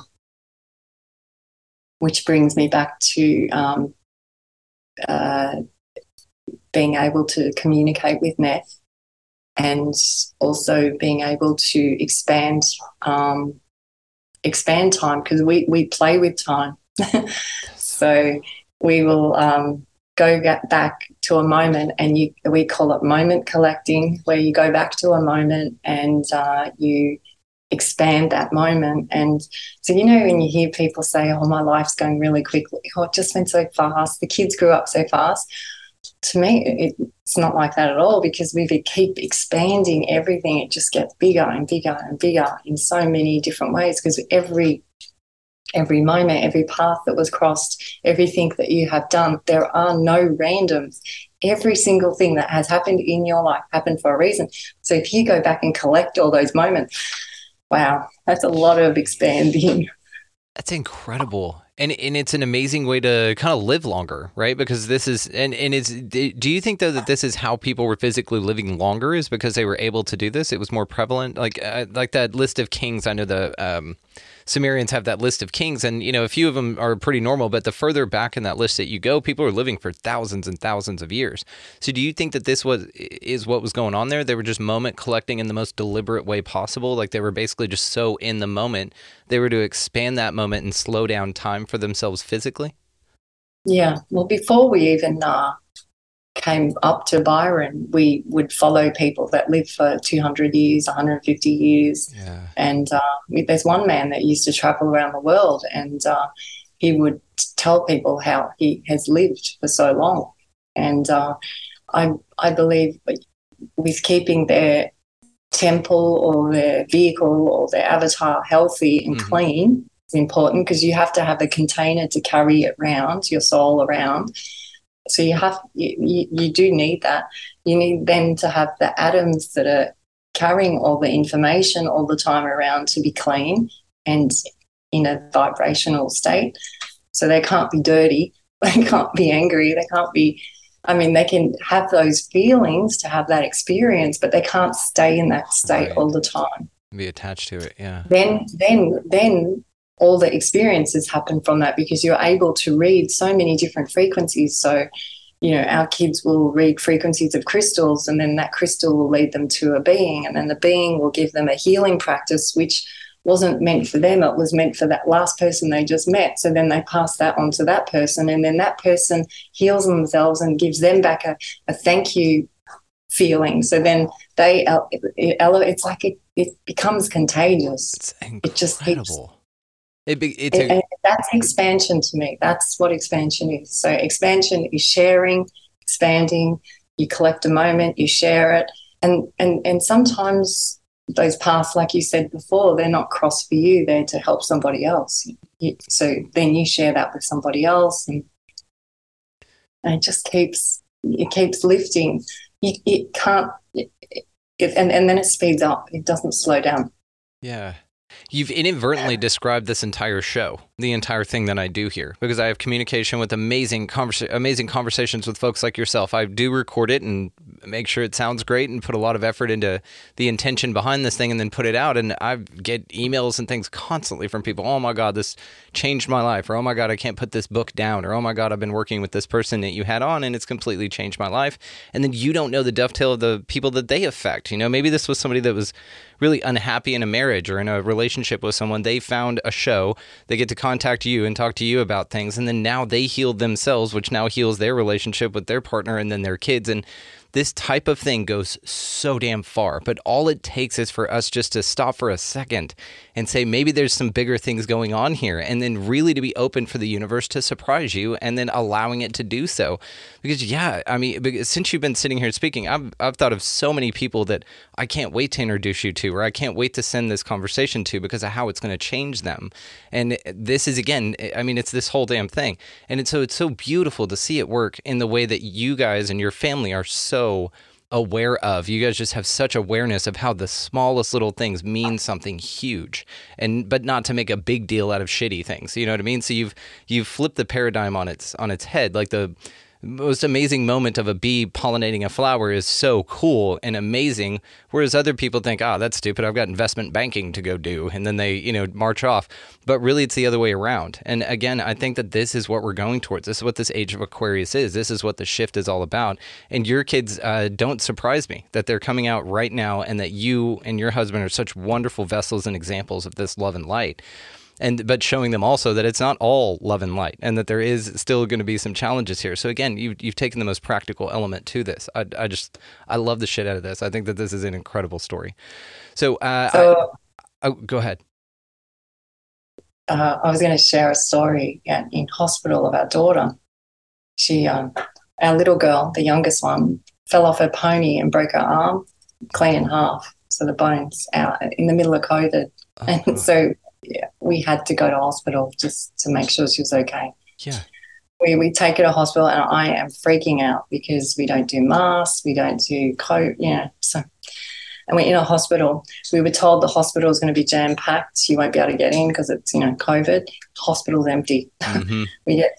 We park right in emergency, not a problem. We walk in, no masks, not a problem. She goes in, and I whispered, she went in for an x-ray, and she came out. She was in shock. She's in a lot of pain. And while she was getting the x-ray, I started seeing beings in the hospital. I'm going, oh, my God, really? And this now? And I start seeing ghosts in the hospital. I start seeing people with their pain bodies lying next to them in their bed. I start seeing ghosts walking around following doctors. I'm seeing ETs coming through the devices. I'm going, really now? She's got a broken arm. And then Jeannie came back through, and I went, oh, okay. So I whispered in Jeannie's ear. I said, Jeannie, can you just play with me? I think we might be here for another reason. Yes. Instantly, pain stops crying, and the swelling goes down. She's fine. The whole swelling just went down. She stopped crying. She was out of shock, and she starts telling me all the different beings she's seen. And then I'd say to her, can you see the same ones that I am? Then she would describe who I was seeing. And it was like a freeway in there. I've never seen so many. It was just intense. And I saw I had lots of them wanting me to talk to whoever walked past us. So we did the best we could while we were there. But we were in there for I think we were in there for 45 minutes. Like, it was super fast. God. We left there, and we asked Jeannie, are you okay if we go buy some groceries? And she said, yeah, but can we go to the paint shop? I want to go and buy some paint. I got to draw all these beings. So cool. And she came home and drew all the beings. Within probably 3 days of her breaking her arm, which was a complete clean break, she was wanting to ride her horse again. Her arm had healed fully within not even 10 days. She was on the horse riding again. So I'm just, it's amazing, right? No drugs, no medicine. It was just God. All the doctors are amazed. Yeah, they would be. It's shocked that they didn't call you back just for some sort of study where they just want to plug a bunch of plugs into her and study her. Now, on your website, which again, guys, I'm going to be linking all the ways to find her on your website, Spin Beings, which is wonderful, by the way. I love this. There are a bunch of illustrations and drawings and paintings there. Are those the ones that she did? Yeah, they've done hundreds. She's done probably 200. It's only a small amount on there that we can flash up. But yeah, you get the idea. They're so cool. They are so cool. The way that she does it, the drawings, even the little energy around them, and some sort of, I mean, she even has star maps and planets and a UFO above one. She has an energy body around another, some interesting energy vortex type things around this woman, the being portrait, and then the, I guess, gray looking entity has some blue. I mean, the way that she did this is just incredible. They are absolutely beautiful. So thank you for sharing those with us on there. And again, guys, I'm going to be linking this, so definitely check this out. Well, I've got to know, about a few of these beings that you're contacting here. So if you don't mind, just tell us about some of the most extraordinary conversations that you've had with a few of these, or interactions with some of these beings. Uh, um, some of them just want to be acknowledged, and I feel like maybe they're not for us, they're for someone else later. So again, moment collecting, but not now. Some present with technology of how to understand the atoms in our body. One of the ones from the little girls are called the forgetter beings, which I love the forgetter beings because the forgetter beings energy comes in and makes you literally forget what you're doing. So they come in and like put you in a trance so that you forget what you're doing, and then you have deja vu or a moment collecting moment. And I will have people all around the world say to me, "Oh, I forget a being's around because I've really had those moments." And, I'll ask the girls and they go, "Yeah, of course they're here right now.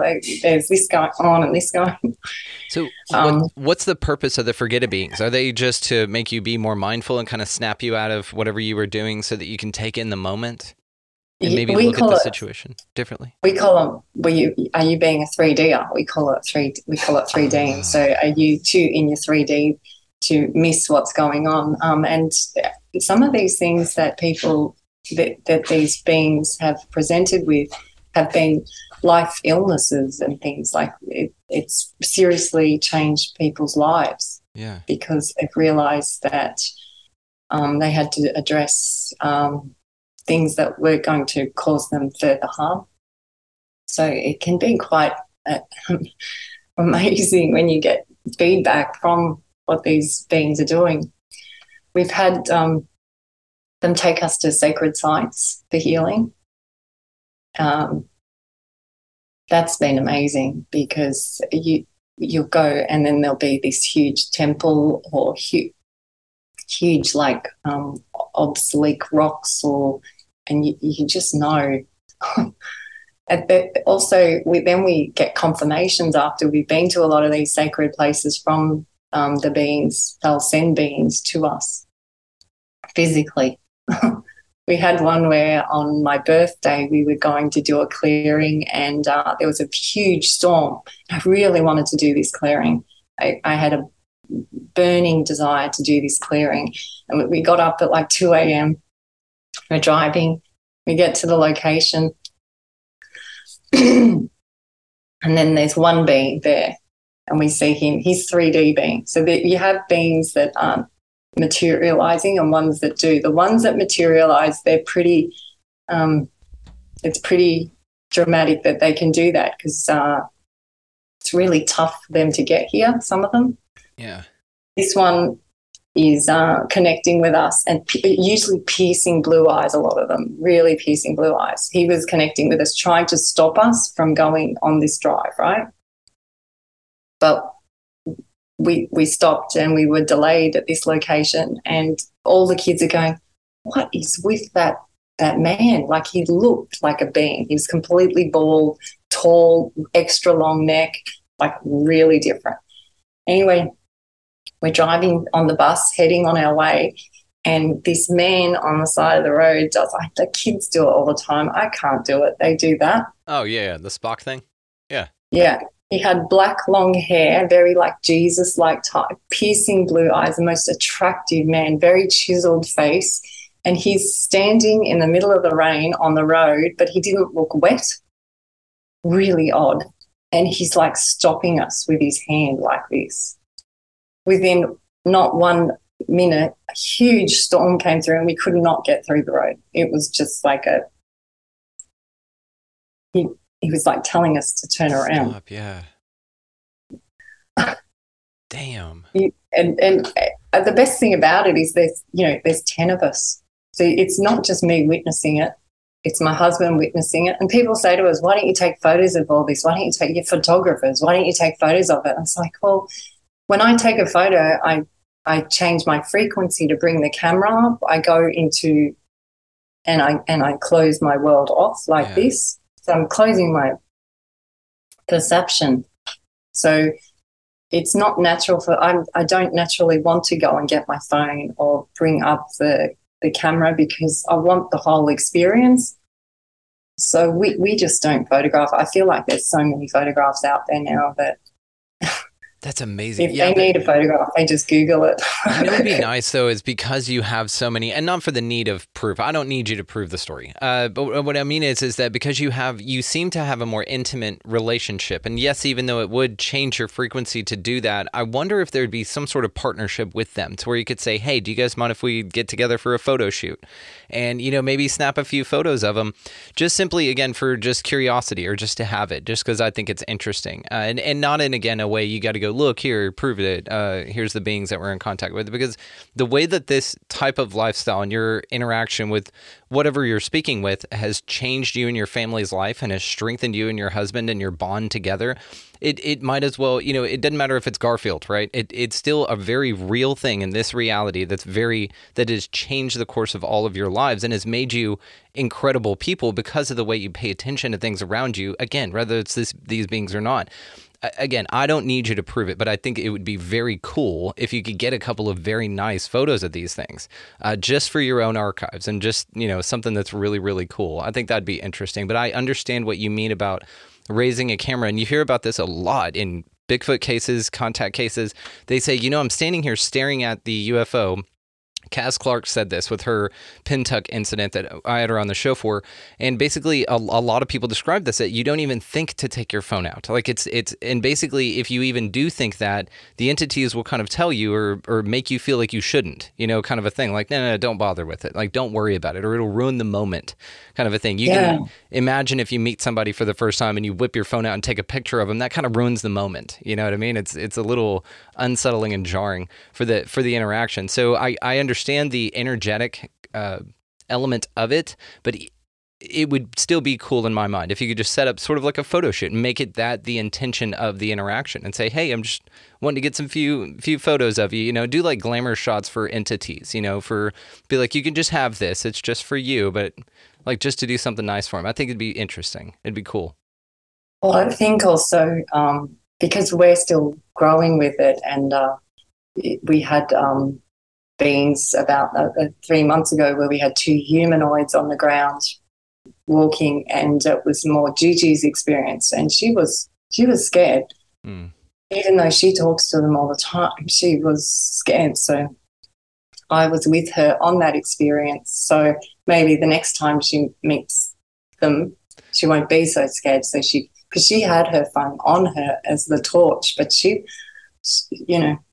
it's intimidating because they also sometimes don't move like we do. Like they can move really fast at you. And it because you're not used to it, it can be alarming.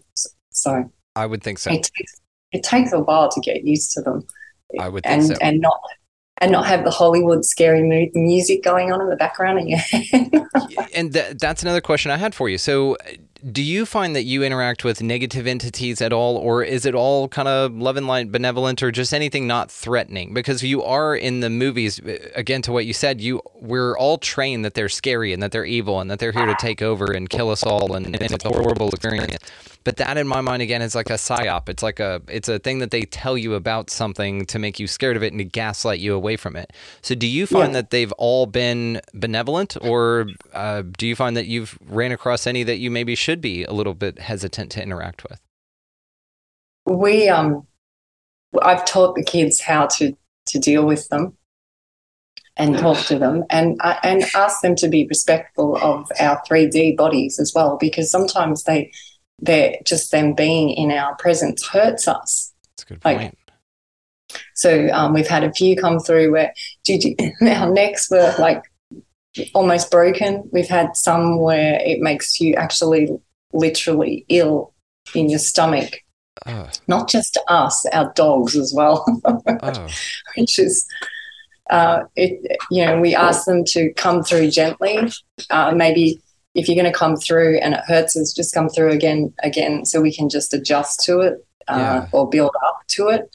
And that's been really helpful, which as this goes on with people, we can share, because so that it assists them to be able to handle it. Because, again, you'll think, oh, there's something wrong, because my neck's sore, but it's not. It's just having to get through all that new frequency, getting through your spinal cord, or, that being might even be trying to bring attention to a certain point in your body that is needing attention. Yeah. So, and their presence points it out to you. Yeah. So, and it's a frequency thing. So we are in this frequency, so we are not picking up on other frequencies. So if there are lower frequencies, they aren't in our vicinity. The frequency protects you. Yep. When you hear in Star Wars, that be the force, be the force. They're not mucking around. That's serious stuff. You have to be in that frequency. You're there in that frequency. So we find like we can be walking through a shopping center and stuff, and people don't even notice we're there because they're in a completely different frequency. Yes. And I'm sure you've experienced that. You're like, am I here? Well, do these people see me? It is a frequency thing. And so this is, again, I'm grateful that you answered it in this way, because some people, whenever they have interactions with extraterrestrials, ultra-terrestrials, anything like that, then they see them as demons and they see it as a horrible experience. Well, then if you look at investigate a little bit more into their lives, well, maybe they just went through a divorce. Maybe their dad just died. Maybe they're into severe alcoholic depression, something like that. And that's what they say about... No, please. Like maybe they have power lines over their house. EMF radiation. Like You look at you in every the box. Yeah. And I have actually a hack for you. You can put a mesh screen, like a window screen, over your window and then tie it off with like a ring or something like that. The little glass plate that reads your meter? Do they have the same things like that? It's like a glass cylinder that comes out. No, I'll look that up. Yeah, and then you can put a wire mesh over it, wrap a piece of copper around it, and ground it into the ground, and you won't get any of the negative EMF radiation. There's a woman named Karen McDonald, and I need to connect you with her anyway, but she was just on talking about all of the EMF shielding and all things like that. So I'll get you in contact with her just because she's awesome anyway. But this is something I was thinking about, is that, these lower vibrations bring about those entities that are vibrate at that frequency. So if you guys are high vibing like you are, it doesn't sound like you need to waste your time on those energies or entities, because it's a wasteful interaction, right? Because usually the reason that people will have those experiences is to motivate them out. It's their pterodactyl, right? It's their, hey, I was a little mosquito and you got a big problem with drinking or depression or something like that. If you don't fix this, I will appear in other ways, right? And so perhaps they get this entity interaction, but it's to help them. Just like if you see people have negative ET experiences, it always changes their life. They become way more spiritual in love life and see it as interconnected. Same thing with a horrible near-death experience. If they say they went to hell or had a horrible experience, when they come back, they're completely changed for the, like, let's say, high vibier for it, right? And so you guys don't need to have interactions with those negative beings because it doesn't serve you. You've already checked those boxes, right? You're not raging alcoholics. You're not horrible to people. You're not just pulling squirrels' heads off to watch them suffer. You actually want to see this place grow and evolve, and so therefore you attract the type of beings and extra interactions that would facilitate that. That's brilliant. I love it. Well, when we first started with the interactions, so after that meter box blew up, it was ghosts. Lots of ghosts, like demon-type ghosts. And I'd be scared of mirrors. I could not look in mirrors, because when I look in mirror, I see everything. Really? So I was really, really scared of it. I was really scared of mirrors, and I know Richard was too, even though he probably won't admit it. Do you guys have mirrors in your house? Now we have like a mirror in every room. We love it. We embrace it. Yeah. And you can still see?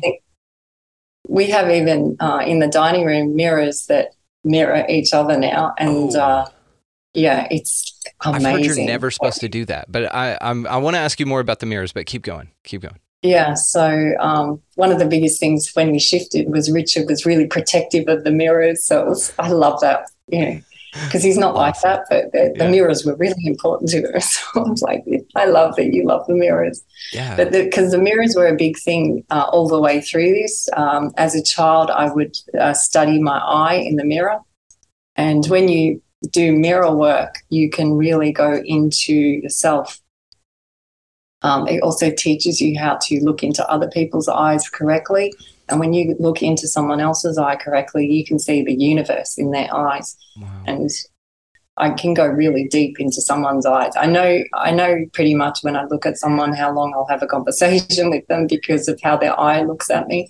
Wow. And no matter what is coming out their mouth, their eye will usually tell me something a little bit different. Yeah, I could see that. Yeah. But then my eye speaks my truth to that eye, and the eyes have so it's like the souls are really, our mouths are talking, but the souls are really having a frequency thing going on. Yeah, the windows to the soul. Absolutely. Yeah. And maybe this is why, I think we're pretty stifled here with our need to communicate verbally. And, so this is what they talk about with a lot of these beings, that they don't speak to you. They communicate with you telepathically because they don't need that. And usually it's in feelings, pictures, images, things like that. And so you don't need to muck it up by our limited vocabulary, as many words as we need to learn. I think in English, you need to learn 15,000 words to be fluent in English. And it's like 3,000 in Mandarin or something. So the disparate amount of knowledge that you need, or things you need to memorize in this place to be able to articulate just a little bit better, are staggering. But, the need to speak often, hijacks things energetically, and it does take away from it. And so this is why you can just stare at someone. And I know this is a couples exercise as well, just to sit and hold each other very close and just to stare in one another's eyes and not say a word. And it's for this exact connection and meaning. So coming to what you've just said, and then come back to frequency again. Frequency does not care about your age, hierarchy, emotions. It doesn't care about any of those things. So your frequency, if your frequency and wants to be down here, it doesn't care. The universe does not care about that. And it doesn't mean it in a non-loving way. It's a frequency. It's indifferent. So if it is the low frequency, it's a low frequency. If it's a high frequency, it's a high frequency. So there is no good or bad of it. Right. It's just a frequency. It's just it is what it is. Yeah. So you have all these different frequencies, and if those frequencies are down here, that's fine. Mm-hmm. That's just it. That's fine. It's not bad. It's just that's the selection there is. Right. It's the scope of experience that we have available to us. And this is why I completely agree with everything you've just said. I completely agree with. Absolutely. Yeah. So it doesn't have an emotion attached to it. So when these beings are communicating to us, you cannot, if you bring in your own personal feelings or story into it, or a movie that you've seen, they don't understand that. So sometimes when these beings come through, our kids will go, wow, you are rude. And they'll say to the being, you're being rude. But to the being, it's a frequency. So there is no rudeness. It's just a frequency. So that's what I'm saying. We have to adjust to that. Yeah. So, like it's nothing personal. Yeah. It's nothing personal. It's just business, right? You say that all the time. And it's kind of like the same with them. They don't understand because they don't have to go through the niceties, and they don't get nuance or sarcasm or anything like that. They're just very, yep, this is it. It's very interesting.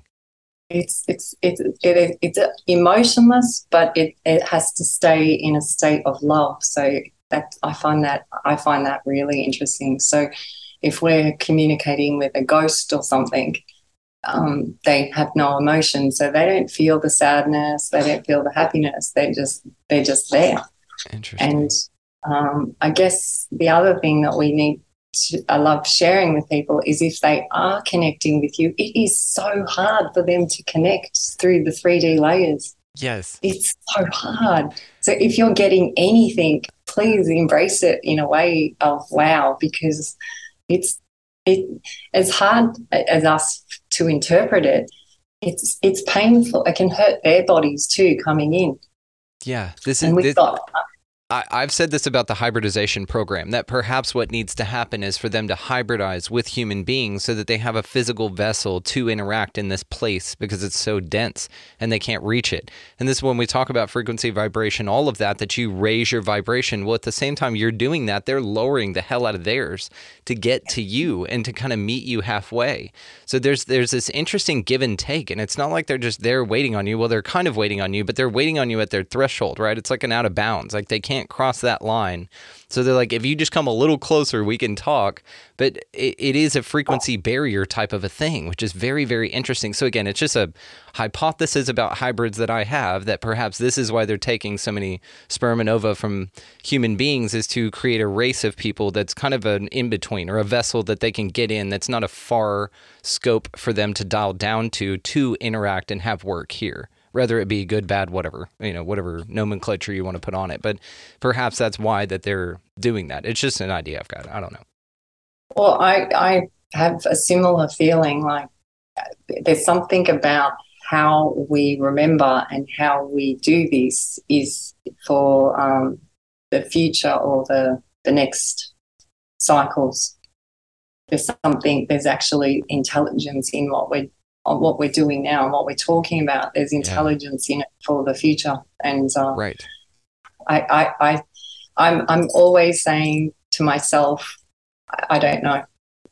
And the gift of not knowing. I'm happy not to know. Like, I'm happy not to know why I'm going to there. I'm just going to do it. I'm going to follow that feeling. I do not know all the answers, and I'm happy that I don't know all the answers. So, right there with you. I think if anything, I know more about what's not going on here that I'm told is going on. Really, that's my compass, right? That's my anchor point. It's like whatever's NASA's doing, I don't think is altruistic and the truth. I just don't. And because NASA means to deceive in Hebrew, but also because of all the green screening stuff, we don't even talk about the moon landing.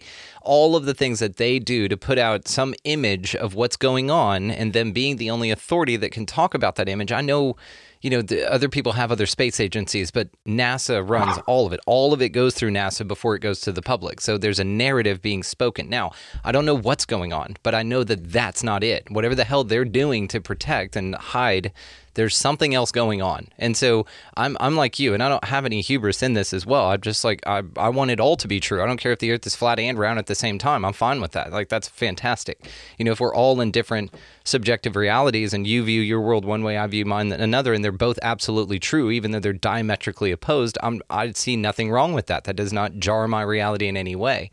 But what I do like is the exploration of these ideas, the communication about with people like yourself that just want to have these experiences and not necessarily be influenced by their ego to make it shape one way or another. You really are just following the experience, and your entire family is doing this. And you guys are just like, oh, yes, and what, cool, and then cool, and like, you just keep having these amazing experiences. And it only gets more remarkable. And it only, again, strengthens your resolve as a family, as a unit, as somebody in this place that's here to serve, for sure. And you guys are doing a wonderful job at it. But it's, again, because of your lack of hubris in this. You don't need to have answers. You're just having the experience, because the experience is enough. That's amazing. That's I think, one of the greatest understandings anyone can reach. And now you've got 10 of you out there that get it. I think that's awesome. Yeah. Well, the interesting thing that Mary brought up is she said that you've had a pure experience because you were sort of away from TV and away from social medias. And the reason that we've come out was through disease, because my gums were receding. And Richard said, your mouth is just like, you're starting to look like a skeleton. We got to do something about this. And he knows that I don't want to go to the dentist or the doctor. So I had to go and find out metaphysically what it was. And it was about speaking up. So I tested it because, again, I don't know all the answers. So I tested. So I came and started speaking up. And then I noticed them grow back a bit. And I'd speak up a bit more and they grow back a bit. Then I wouldn't speak for a while and then they would regress again. I go, okay, now it's cosmetic surgery. It's a cosmetic thing. So now the universe or the cosmos is making me speak up for cosmetic reasons. So you have beautiful teeth, too. Comical, right? Well, you have beautiful teeth. So I think that's amazing. They're like, hey, if you want to fix this thing about yourself, you need to go speak to more people about aliens. And you're like, all right, fine. Well, we're photographers, so that's the last thing that I wanted to do. Right. Because we're behind the scenes people. We're making other people beautiful. That's what we do. We bring out the beauty in others, and you're still doing that, by the way. You're still doing that. It's just you're not taking pictures. You're now bringing out the beauty in yourselves and your children and your husband and these entities. Like, you're still doing that. It's just not hidden behind a camera. Now you're in front of a camera telling the whole world about it, which I think is amazing. Absolutely amazing. I'm so grateful we've connected. Well, one of the things I do love with the connection with Neff is that she's the beauty one has come. And her and I have both commented that even though that they always thought it was about Neff, the beauty one has come was meant that we see the beauty in others, and we really do. I really see the beauty in others. I always see their inner child. I always see the kind, healthy body that they can be. And I do. I feel that every time I see someone, that's what I feel. I feel the best that they can be when I see them. And so when I hear people talk about history with Neff, the beauty one has come, it's not about her being the beauty one. The beauty one has come as in she sees it in others. Awesome. That gets me excited about stuff. That reminds me of the roundabout bus story. And the beauty in others. Yeah. That's exactly right. Because given the opportunity, and they couldn't go anywhere, they didn't have anything else to do, right? They could have hopped on their phones and bitched about it or taken pictures or gotten out and yelled, but nobody did that. They got out and they took themselves up on an opportunity to help and to be a part of something unique and amazing, and that has an altruistic motive to it. It's pulling people out of those moments, and this is also what happens when a horrible disaster happens to a region or an area. You see all of these people that never spoke before now coming together stronger than ever, and it's horrible that it took something as horrible as a disaster like that, even though we know that Shiva brings great change and it needs destruction to change and all of that. But it seems that these little cataclysms or these traumatic events, something as simple as a dog running around, the traumatic event then being that they couldn't move on their way and be there 1 minute sooner than they would have been before. The tragedy lies in that. And then from there, though, you create this sense of community out of that experience, which is beautiful. This is what it's all about. And it's, again, what's so cool about this is you and I are very aware of that these moments are not here to destroy us. They're here to change us and elevate us into a greater, grander version of who we are. And especially when they occur in a bus story situation like that, it's where you give everyone in that area the opportunity to take themselves up on a higher purpose.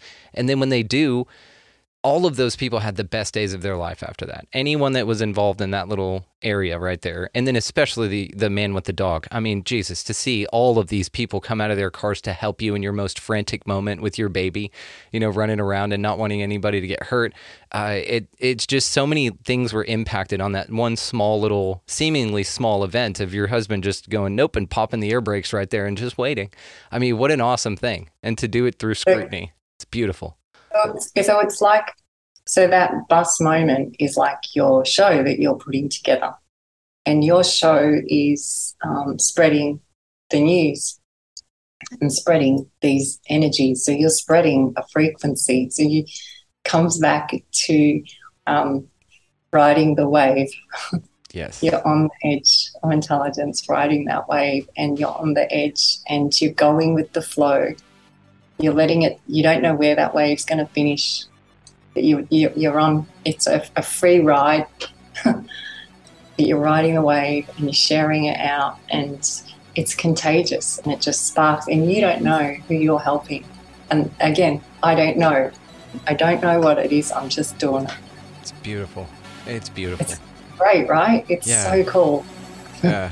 This is just one of the coolest experiences, one of the coolest rides, and you are easily one of the coolest people I've ever spoken with. So we're probably going to wrap it up here, darling, but it's been an amazing conversation, and I can't wait to speak with you again. I'm going to get you, we've already spoken about several panels that you're going to join us for, so everybody out there listening, all the ways to find Elsa will be located down in the show notes. Make sure that you check her out.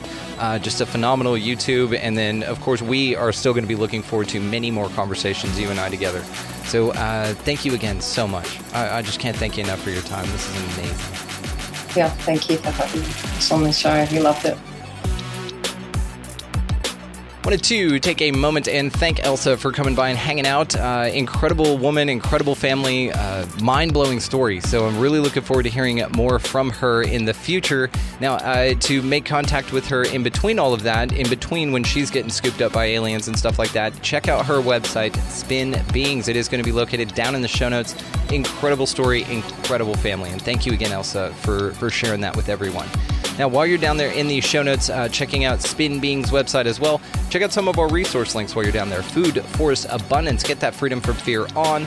Opus, the organization for paranormal understanding and support, as well as if you'd like to start your own podcast, there's a link down in the show notes there that says start your own podcast. It's through Red Circle. That's who we just partnered through. Very, very happy with them, and I encourage anybody that feels half an itch to go start a show, go do it. It's been the most incredible thing I've ever done, besides marry my beautiful wife, right? Okay, so now also down in the show notes is the Manifestor's Guide. Dewey Taylor has changed my freaking life, and I know I talk about this, but I talk about it because of how much it's impacted me and shifted the course of my life. And for all of you are receiving the benefit of Dewey Taylor just by enjoying this show because of what he has done. So take yourself up on that if that's something that you feel called to do. He's got a sweet scholarship deal that he's doing just for you, the listeners of this show, as well at checkout. If you type in Expanding Reality, all caps, no spaces, it's an even sweeter investment on yourself. So that's highly recommended by me personally, and that's why we partnered with them, guys. I'm very passionate about that part of the process, but it is very intense. So if you are half-assed wanting to change your life, probably not this. If you are really wanting to change things and you're just tired of the stagnancy, that is the link to click. Also, while you guys are down in the show notes, check out expandingrealitypodcast.com. That is going to be where links to all the socials are, where all of the merchandise can be found, as well as the Too Hot for YouTube stuff. The stuff YouTube says is not welcome over there. It's welcome on the website. And that's another huge reason we started that damn thing, was because we started getting content from guests pulled from YouTube. Even Tom Barnett's episode got pulled after a year of being up there. Stupid. Silly. So they're not welcome there, but they're absolutely welcome on our home, which is our website. So again, guys, go on over there, log in, create a login for yourself. Also, if you really want to support the show, sign up to become an Expansive Insider. That is the best way to show your support for the show. There is bonus content over there like crazy. We're doing X panels. We're doing a couple episodes a week over there, so definitely go check that thing out. All the collaborations can be found there, and again, it's just a wonderful way to support the show. Now, to that point as well, this is a value for value system, so if you find the show valuable and you feel called to invest in this mission in any way, there is a link down there that says support the mission, and that's exactly what it does. It helps us move into phase 2 and then phase 3 and beyond, which is where things really ramp up and get amazing. So we're on a mission to support 1,000 members out here, so support the mission. That's a wonderful way to do it. And again, thank you all for everybody who signed up and engaged and donated and everything. It's been overwhelming and amazing. So thank you again for answering that call and for practicing value exchange with us. So guys, go out into this incredibly beautiful place, whatever the hell this thing is, and y'all pick up a piece of litter, look around. If you see somebody in line around you that's just buying a coffee or, some small item or some huge item, pick up their whole grocery bill. That'd be huge too. Just buy somebody in line around you a coffee or a meal, something small like that. It makes a huge ripple effect in the collective. And honestly, the look on their face is worth it. They just don't know how to react, which is wonderful. And it makes your day just so much better just by doing something amazing for someone else. And you don't know what their day's like, so you don't know what kind of impact it's going to make. And it's always worth it, though. I've absolutely found that it's always worth it. I'm never like, oh, I wish I would have saved that $5 on that coffee and not been amazing for that person and, all and everyone they came in contact with that day. It's one of these things that is far more valuable. And I think we're all starting to realize that it's way more than just the dollars and shit. It's about the value exchange in a really, really impactful way. Also, guys, while you're out here doing all that amazing stuff, go ahead and get out of the left-hand lane. That's a huge pain in the ass. You got somebody wanting to pass there. And beyond anything else, and above all, go out into this amazingly mysterious place, guys, whatever the hell this thing is, and y'all just be good to one another. Thank you so much for listening, watching, engaging, and just being the coolest sons of bitches ever. We will see you next time.